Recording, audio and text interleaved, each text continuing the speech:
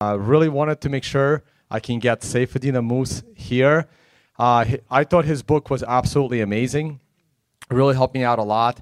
I discovered him through Twitter and just reading his tweets. I was like, wow, I found somebody else that doesn't like altcoins as much as I do.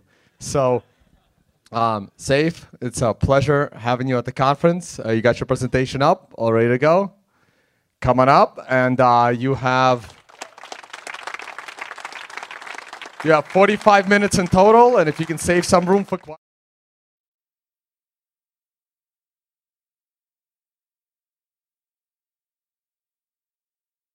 But really, of course, obviously, everybody here knows, excited about Vegas because it's the place where Murray Rothbard wrote most of his work because he used to teach here, right? Yes, sure. Well, anyways, the title of my talk was supposed to be the Bitcoin Standard, and Tone and I had discussed what part of my book should I focus on and discuss. But over the last couple of days, it became clear to me it would probably be a better idea to just not talk about the book because people would, a lot of the attendees here have heard me speak before or have read it. So I thought I would instead talk about the sort of things, the work that I've been doing after the book and the new research that I've done. So most of you might not be very familiar with these. I chose three.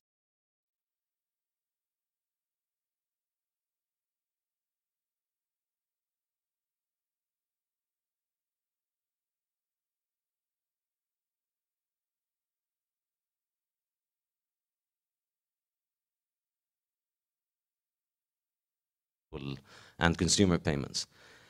But it left it open how that is going to come about, whether it's going to be government run, whether it's going to be a free market institution, or what the government has done about it. And it left it deliberately open because the point of my book was not to make predictions about how things unfold, and particularly because in issues of human action in which humans are acting in order to shape the future, it's very hard to make concrete predictions about how things turn out. It usually ends up being embarrassing.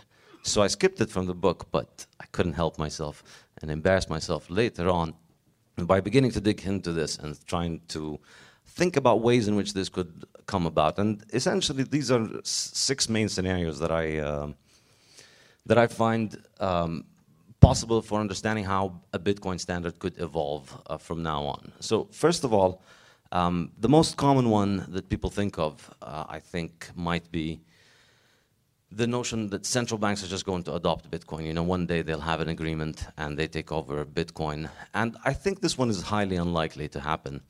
The subtitle of my book was Bitcoin, the Bitcoin Standard, the decentralized alternative to central banking. So I don't think Bitcoin is just going to leave central banking as it is, but just replace the asset on which it settles. I think ultimately it's going to change that, and I don't think governments and central banks are going to be likely to adopt Bitcoin at any point in time. Because I think while there is a case to be made that these central banks might, for instance, hate the dollar or they hate other people's currencies, but if you work at a central bank, you are extremely wedded to the idea of government control over money. And so the notion of Bitcoin, of apolitical money, doesn't make sense. They will be the last people to get it because they are, oh, absolutely, sorry about this. They will be the absolute last people to get it because essentially their entire worldview is built on the idea that government is what determines what money is. And so the notion that they will buy into it, I think, is quite fanciful. Also, it's a serious defiance of American hegemony, which usually doesn't end very well. So don't hold much hopes for that, in my opinion. The second opinion, which I think the second scenario, which I think many Bitcoiners, particularly libertarians, wish for or believe in, or in some ways think of like the rapture, is the idea that we're going to have hyper-Bitcoinization one day and all the other currencies are going to collapse to zero and the whole world will be like Venezuela and only Bitcoiners will eat. And then we can laugh at all the people that have been laughing at us for all these years and get vindication. And sounds like a nice idea, but I think there are good reasons to believe that hyperinflation of fiat currencies is not a necessary outcome of Bitcoin's rise. In other words, we'll see hyperinflations like we do in Venezuela right now, and Bitcoin could play a role in these situations, and people will use it. But it's not Bitcoin that's bringing about hyperinflation in Venezuela. It's the Venezuelan government increasing the money supply through many different ways. So I think the problem with this is that the analysis that generally assumes this will happen looks at money and currency from the demand side only. And so the idea is if people are going to start holding more Bitcoin, the value of Bitcoin is going to go up, and then they're going to hold and demand less fiat currency, so the value of that currency will go down. But what is missing from that analysis is the supply side. And if you, if you study how modern fiat currency is created, it is created through the creation of debt, whether it's government debt or banking sector debt. With the creation of new debt, new money is created. That's the essential thing to understand about how the current monetary system functions. So in the case of the rise of Bitcoin, not only will demand for Bitcoin not only will demand for dollars and fiat currencies decline, but also the supply, because people are likely to also start borrowing less in Bitcoin, in a world in which Bitcoin is a bigger part of the economy. So, as people start being able to save in Bitcoin, and they move towards a hard economy and a hard money, remember the discussion of time preference in my book. The desire to borrow is reduced, and the incentive to save is increased, and so people are more likely to be saving rather than borrowing. And so what this will lead to is not just an increase in, not just a decrease in the demand for dollars, but also a decrease in the supply for dollars. And essentially, central banks have gotten, some of them at least, superficially at least, pretty good at managing prices and statistics, which, are grades that they give themselves, essentially, because they invented all these measures. They're pretty good at managing perceptions around this kind of scenario and not letting it unfold drastically badly, like in Venezuela, since the 1980s at least. They've learned some tricks. So it could be that they could manage this sort of decline of the currency. And essentially, if you think about it, this could effectively work as a giant global debt jubilee. In other words, we move towards Bitcoin, not through the world collapsing, but through the world, essentially upgrading from one monetary operating system to another, one person at a time. And the difference, another reason why it's different from the situation of hyperinflation is that in the case of hyperinflation, it only happens obviously with government monopoly money. And government monopoly money means that government prevents any other kind of monetary asset from playing the role of money within the economy. And so when the government's currency collapses, there's no more monetary system available for people to use, and so the economy goes back to a system of basic barter and massive inefficiency, and that's the disaster of hyperinflation. So the difference between that and with Bitcoin is that with Bitcoin we're not going to be essentially leaving anybody behind.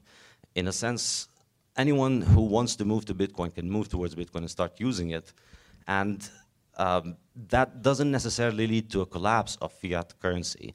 It just dwindles in importance and dwindles in size and dwindles in value as people and individuals and institutions are essentially able to pay off their debts in that world as they move on towards Bitcoin. And I think it's an interesting scenario to think about it, because effectively Bitcoin, by being this market-driven monetization asset, in a sense of, it became a monetary asset, and it went through this process of monetization where it's increasing in its value as a monetary asset.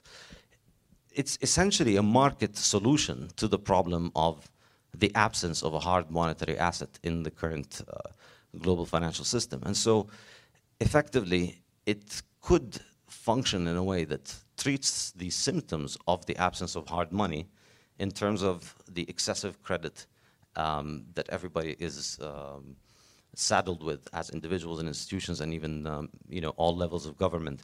So effectively, it doesn't have to be Hollywood apocalyptic movie. It might just be all roses and rainbows all along the way to the moon. It doesn't have to.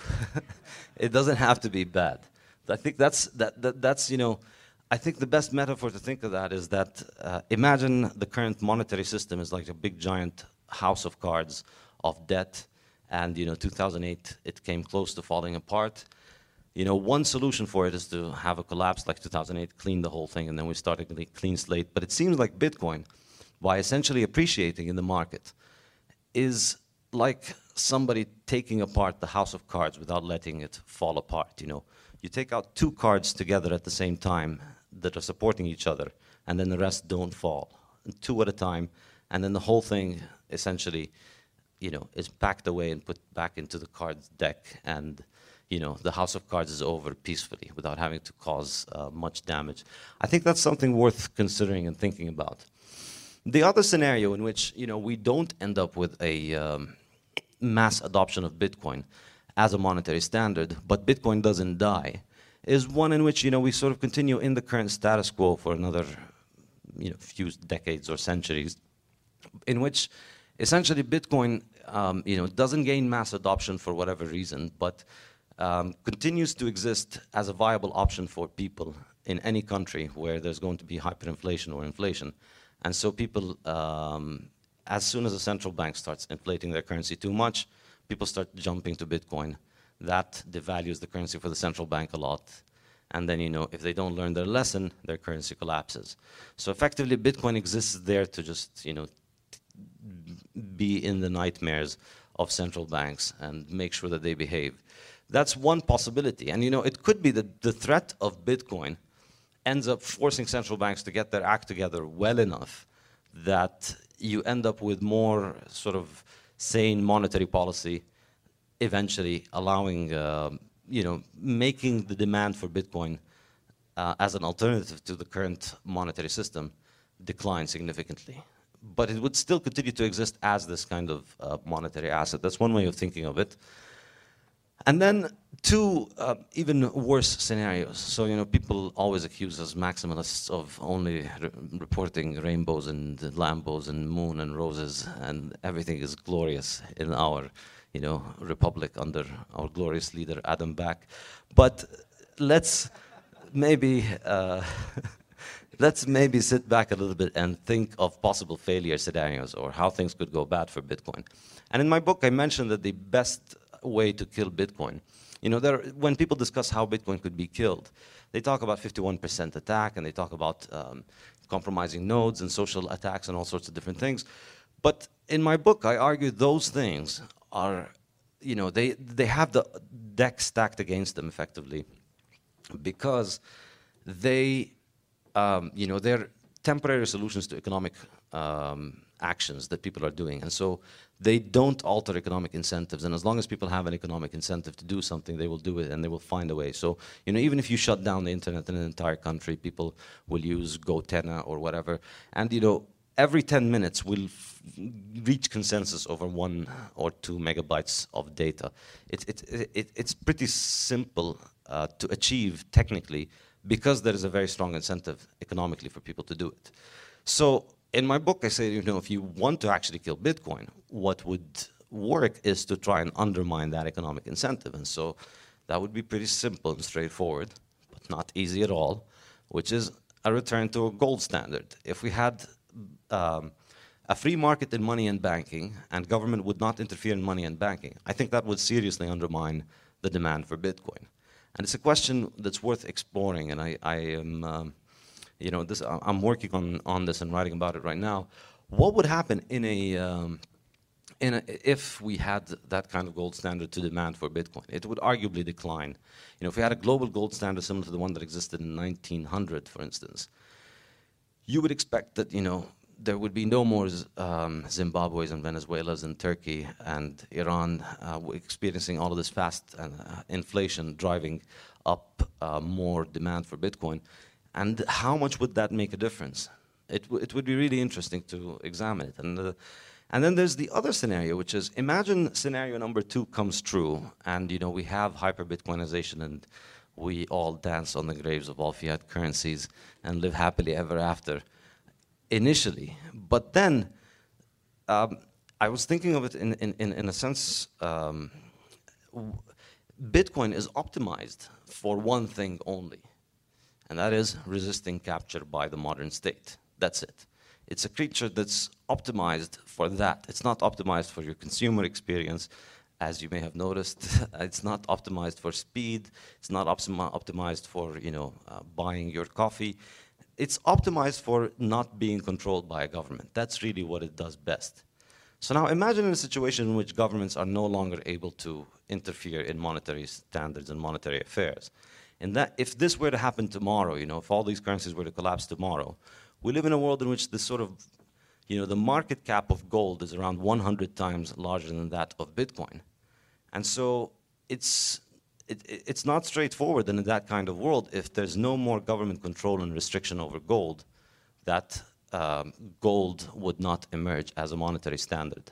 Digital mechanisms for clearance of gold, backed by physical gold in a free market for these kinds of instruments. I think this is a scenario worth considering and thinking about.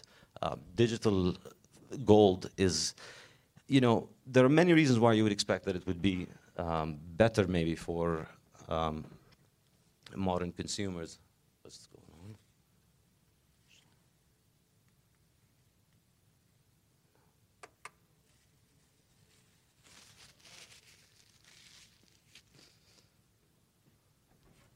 Well, where were we?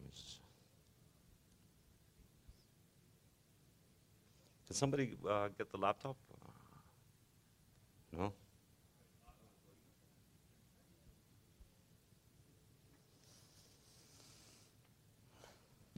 So I think this is a general idea about these 6 different scenarios that I was discussing with regards to how Bitcoin can continue. And so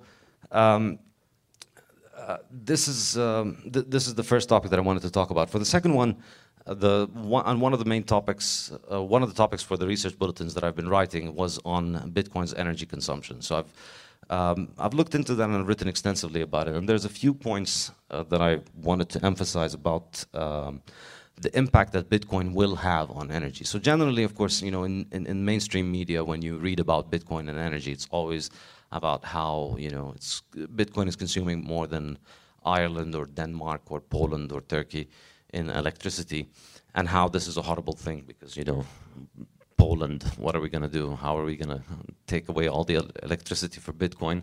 It's so sad. We shouldn't. But of course, that's not really how energy works. And I think the key distinction that people miss is that the mainstream perspective on energy is this idea that it is a finite resource that exists out there and that we're consuming out of it, and we're taking out little chunks of it every time we choose to do anything.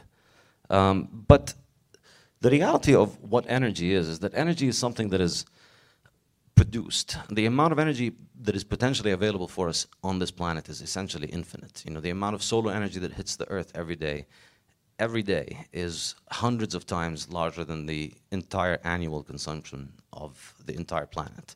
And the wind energy and the fossil fuel energy, the nuclear energy, the amount of resources we have for energy is enormous. And the challenge with energy is not about how much of these things we have.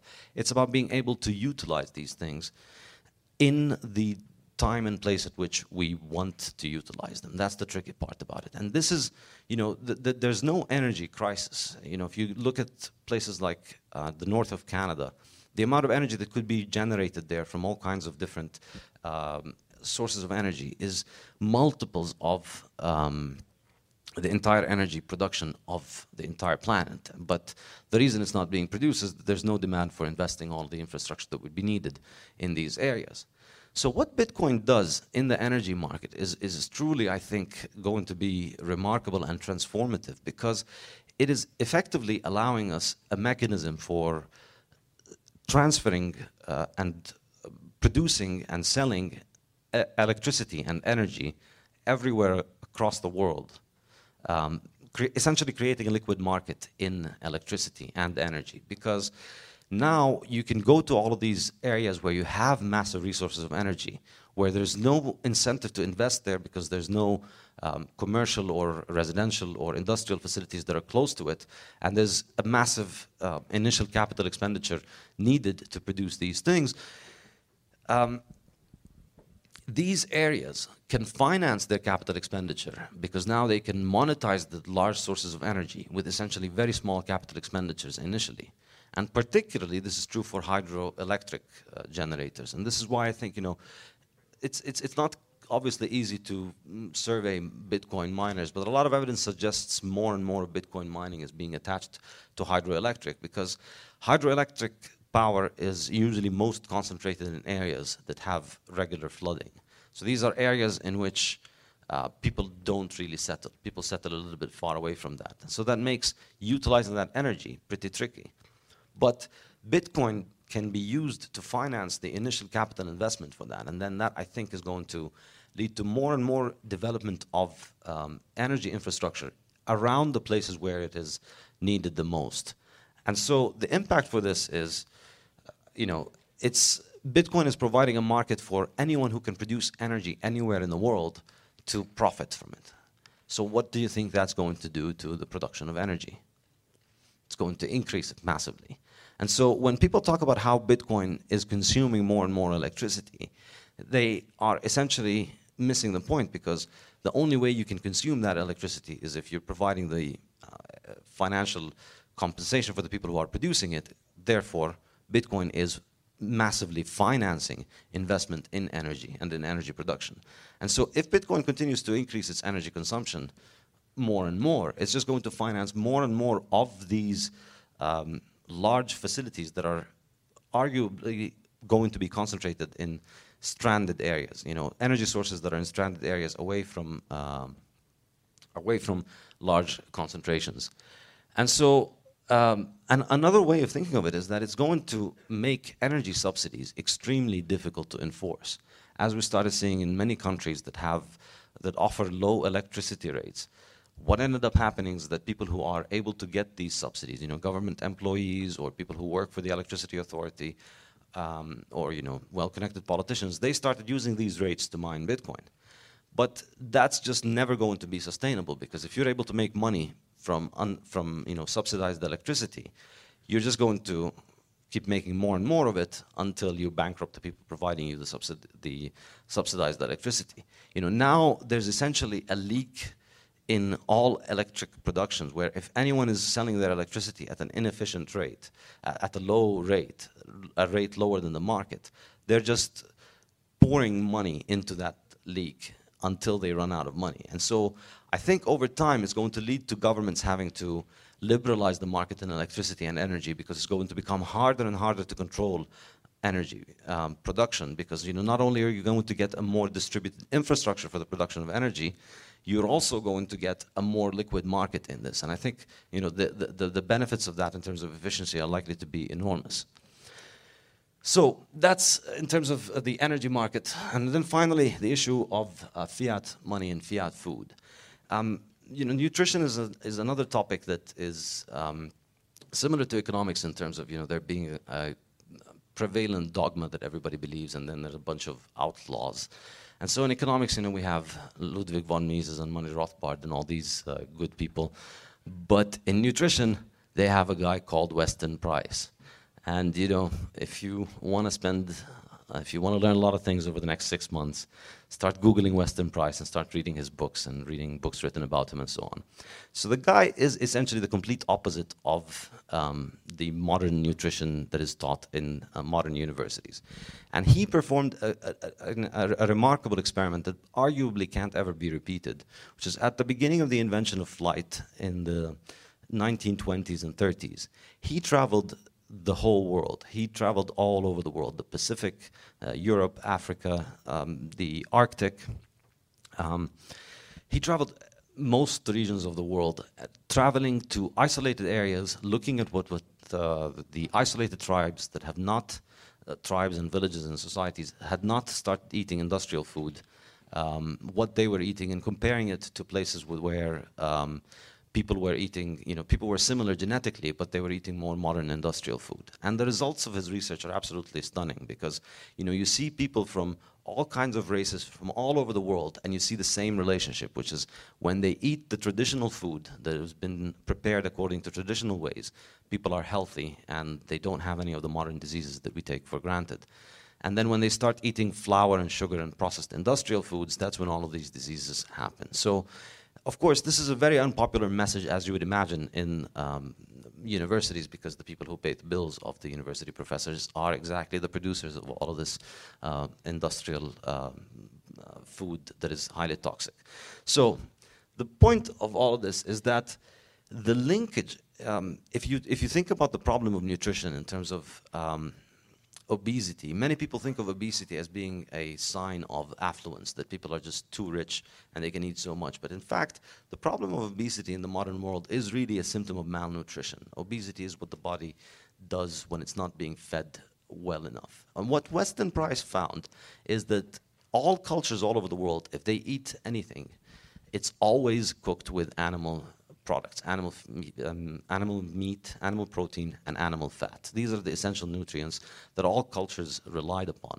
And with industrialization, they started moving away from these towards industrial foods, and that's what caused the deterioration of health. And that was 100 years ago.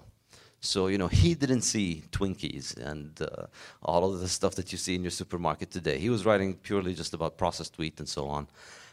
But the point is that if you think about once you understand the issues of economics from his perspective, and you start thinking about foods versus as being, the industrial foods that can be produced with massive industrial power, which can scale massively with the application of industrial technology and energy, versus the foods that are actually nutritious, that can be prepared in the traditional manner that takes a lot of time and they can't really scale for mass production, you see that effectively in the 20th century, what has happened is that governments have done their best, in particular the American government, to shift people from eating, what was traditionally nutritious food in every culture, as Weston Price showed, towards eating cheap filler, essentially, that makes inflation look low. And the substitution of nutritious food with cheap industrial food is a great way of making it look like the price of food has not gone up. So, the way that they calculate the CPI is essentially inherently invalid, effectively, because it calculates the value of the consumer goods that people are buying based on how much people are spending on these consumer goods. But if the price of these consumer goods goes up significantly, people are still going to be spending the same amount of money. They're just going to be buying inferior goods compared to the ones that they bought before. So if you assume that, a ribeye is just the same thing, just another form of lunch as a soy burger, then, you could say that the price hasn't really gone up much more, because inflation doesn't look too bad when you're going from the price of a ribeye over 10 years to a soy burger. But that's essentially what has happened in terms of both the dietary recommendation that government has told people to eat and the massive amount of subsidies that has been given to all of these industrial foods in order to bring the price of food down. And in particular, you might want to check out a guy called Earl Butz, who was known as King Corn. He was the Secretary of Agriculture under Nixon. And under Nixon, when they went off the gold standard, that's when prices of everything started to go up. So effectively, the way that they fought inflation was by having Earl Butz industrialize agriculture in order to use massive amounts of energy, bringing the prices down and making the new form of stuff that they were producing into just the food that everybody eats. And so after they go off the gold standard, we start getting the dietary guidelines that tell people, meat is bad for you and you should eat more plant sources of protein and plant fats and so on. And so, with all of these changes, the move from animal protein towards plant protein, the move from animal fat towards plant fat, you're using modern industrialization in a very heavy way in order to try and make these foods slightly edible. And it's something that was not done before, and it's extremely deleterious to people's health. And I think it's the driver of it has to at least some extent be the monetary policy that is involved. I think this is basically it for what I had been planning to discuss. So what I'm doing right now after publishing the book, if you'd like to see another book, if you want me to write faster, subscribe harder. The more you subscribe, the more words keep coming out. It's been quite effective. Over the last 4 months, I've cranked out about 40,000 words on these topics. So the plan is essentially to offer these as a monthly subscription service, and then over time refine them and edit them and eventually publish them in another book. So if you don't want to subscribe, you can just keep your time preference low, wait a few months, and you'll be able to buy it as a book from Amazon. But if your time preference is high, which is, it's okay. Time preference is always positive. It's never zero, and it can't be negative. Then you might want to subscribe to hasten the process of production of the book. Also, I think the other thing that I plan on doing now is I'd like to start making Austrian economics courses and to teach them online. Essentially going around the entire university structure and just teaching directly to students. So if interested in this, keep your eyes out on Twitter and all sorts of things. Over the next few weeks, I will be announcing this in detail. But effectively, I'm planning on doing video lectures that you can download, and then seminars of only 8 students from, people can join from all over the world. And we'd have a seminar discussing the readings once a week for about 8 weeks per semester, or something like that is the initial plan. So it's roughly 1 hour a week for 8 weeks as a seminar, something like that. These are my initial plans, and this is what I basically plan on working on after the book. So thank you very much, everybody, for listening, and I'm happy to take your questions.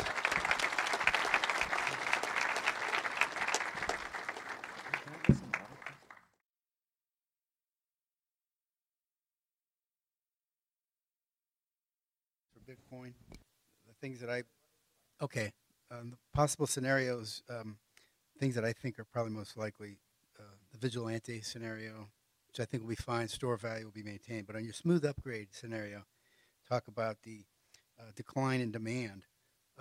The elephant in the room is the unfunded pension liabilities in the United States, hundreds of trillions of dollars for all these governments. What effect will that have on the demand for U.S. dollars? Because as these people age, they're going to demand those dollars in fiat, correct, through the systems.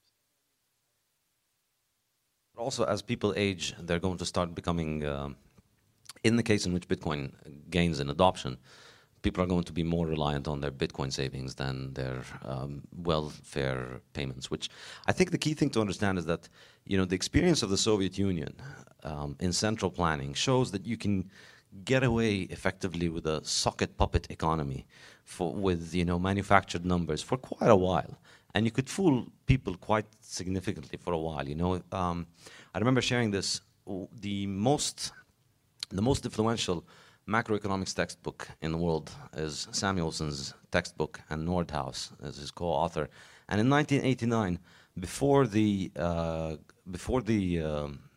Soviet Union collapsed by about a year, that textbook's edition said that the Soviet Union will be overtaking the US economy within 10 or 15 years or something like that. So from that perspective, you can continue to fool people with these kinds of numbers. And I think essentially what's going to happen to the, if Bitcoin continues to rise, what's going to happen to the government money-based economy is that the value of the currency will be controlled closely by central banks that effectively are owning more and more of the capital structure of the economy and centrally plan more of the prices of the economy. But we're going to see a continuation of what I was discussing in terms of food. So, you'll be getting paid your entitlements, and they'll entitle you to buy healthcare, but the quality of the healthcare is going to decline incredibly, and so you're going to be reliant on your bitcoins, essentially. I think this is how it would likely unfold, I think. Hey, so I want to ask about what you think about the risk of the gold standard coming back, if that's really more of a short-term problem because of the drastically decreasing inflation of Bitcoin and the fact that we'll have about 99% of total supply within a little over a decade. And if you think that just the sheer hardness of Bitcoin, once we get just over the hump of lower inflation than gold, will change that thing? I'm not entirely sure because essentially, gold has like a 6,000-year first mover advantage. It has been building its liquidity pool for 6,000 years, and so it's not a foregone conclusion that having a 0.01% supply growth rate is that much different and better than having a 1% supply growth rate.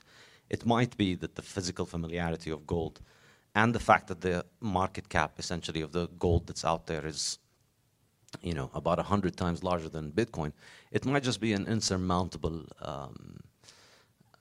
gap. So network effects just means everybody's still on gold and everybody sticks to gold, and effectively there's not much reason for abandoning gold in a world in which there's a free market to build on gold. I think that's really the key issue. Yeah. Yes. Hey, great job. I had a quick question. In the case where central banks do become less relevant or entirely collapse, I think the question of are coders fiduciaries becomes more relevant. And Angela Walsh has spoken about it, and she's talked about how we mistakenly think it's trust minimizing, but it's actually trust shifting. So you trust that, like Matt Corallo and like Peter aren't going to go rogue and like just push, bunch of like bug written code. So I'm curious how you think about the coders or fiduciaries argument. I think ultimately the problem with that is that, coders can be anonymous and then it's hard to establish whose liability it is. But ultimately, the liability, anybody is free to put out any software that they want. It's on you whether you choose to run it and adopt it. And I think legally, I'm not a lawyer, but that's never really stopped anyone from talking about these things anyway. So might as well. You asked. I think the issue is that you could create malware, and it's not necessarily a bad thing. People can create software that can create problems, and it might serve purposes at certain points in time. But deceiving somebody and installing it on their computer without their knowledge, that's the problem. And so unless Peter and Matt go rogue enough to be installing software on your node without you knowing it, I think ultimately, you chose to run that software. So I think, you accept the responsibility. You're free to run the code as you want, and so therefore, I struggle to see how you could enforce it, particularly as it's almost trivial to establish anonymity. It's very easy for somebody to do all the work and then just post it under somebody else's, under some anonymous handle, and then just disappear. So, I don't know. That's what I would say. Yes. All right, thanks. So my my question is, there are two new Mimblewimble blockchains that came out. One is Beam, and it features the blockchain or the Bitcoin style halvening, and then the other one, Grin, has the linear inflation. And having studied this a lot, I wanted to get your thoughts on the advantages of the way Grin does it. Is that the inflation rate always goes down. So I'm wondering if 10 years later, if Satoshi were doing it over, or maybe Satoshi is behind the Mimblewimble paper, who knows? But can you speak to the differences in long-term impact of the monetary supply of the two different models, the exponential decay versus linear? Well, I think the important thing about the monetary policy is not the exact parameters. Ultimately, both of these, if you have a continuous growth in the same stock, you're going to trend towards a fixed supply, and you're going to tend towards it also, even if you have a decreasing, even if you have a halvening. So with a halvening or without a halvening, we would tend towards a 0% growth rate. The important thing about Bitcoin is not so much the low numbers. It's the fact that these numbers are immutable. It's the fact that nobody can change them. That's really why it matters. So ultimately, I think, even if let's say Bitcoin was done where there was no halving. So right now, the growth supply rate, I think, would have been something like 15%, because, we'd still be producing 50 coins per block every 10 minutes. So the inflation rate would be still higher today. But that doesn't mean, in my opinion, that a new altcoin is necessarily going to be better if it has gone down to, let's say, 10% inflation rate by now. because it's not just about the supply growth rate, it's about, whether that supply can't be altered. Because if one of these coins that starts beginning to attract more and more monetary demand, there's going to be a lot of pressure on people to find ways of, making more of it and bailing out people who get into trouble, like we've seen with certain blockchains. So ultimately, I think what matters is just the inability to credibly demonstrate immutability. And that's, I think, the main issue that makes the technical parameters not that important. Yes. I'm fascinated by your point about the energy production and energy consumption. I spend a lot of time in Boston, which is a very leftist city, and when people hear about Bitcoin, they're thinking about, oh, this is going to ruin the environment. So I really think what you said about the energy production is fascinating. And you were talking about hydroelectric, and I would say also with solar power, one of the things that people don't consider about solar power is that it produces electricity, a lot of electricity during times of the day when people are, they're not necessarily at home turning on their lights and turning on, and so they're not in front of their, computers at home at night watching TV and stuff like that. So a lot of the energy consumption is after the sun sets. So I would think that, what do you think about possibly solar power also being a good one? Because then you could mine, during the day. It doesn't matter if you're mining in the day and at the night. The problem with solar power is essentially that it's low power. It's an energy source that is, it goes for a very long time during the day if it's very sunny, but it's hard to concentrate it into applications that require a lot of power. So I don't really think that it's going to be very important in Bitcoin mining. I think things like hydroelectric are just much better, hands down, and solar panels are much more expensive to run. That's my hunch. Yes? Well, a quick follow-up. Wouldn't Bitcoin mining potentially allow us to harness solar power in space and beam the Bitcoins back to Earth with solar satellites? And the question I was going to originally ask was, in the event of a gold standard, we'd still have entirely censorable and confiscatable money. And therefore, do you think Bitcoin could still thrive, have in the marketplace with a gold standard? I mean, that's the tough thing about this scenario, because it assumes that, not only are governments going to completely repent of a century of Keynesian sins, but also they're going to repent and actually stick to it, not just repent for a couple of days and then get back to it. And, I wouldn't advise you to bet on it heavily. That's what I would say. But, it's worth thinking about these kinds of exercises, to just think about different possibilities, and who knows, things might change.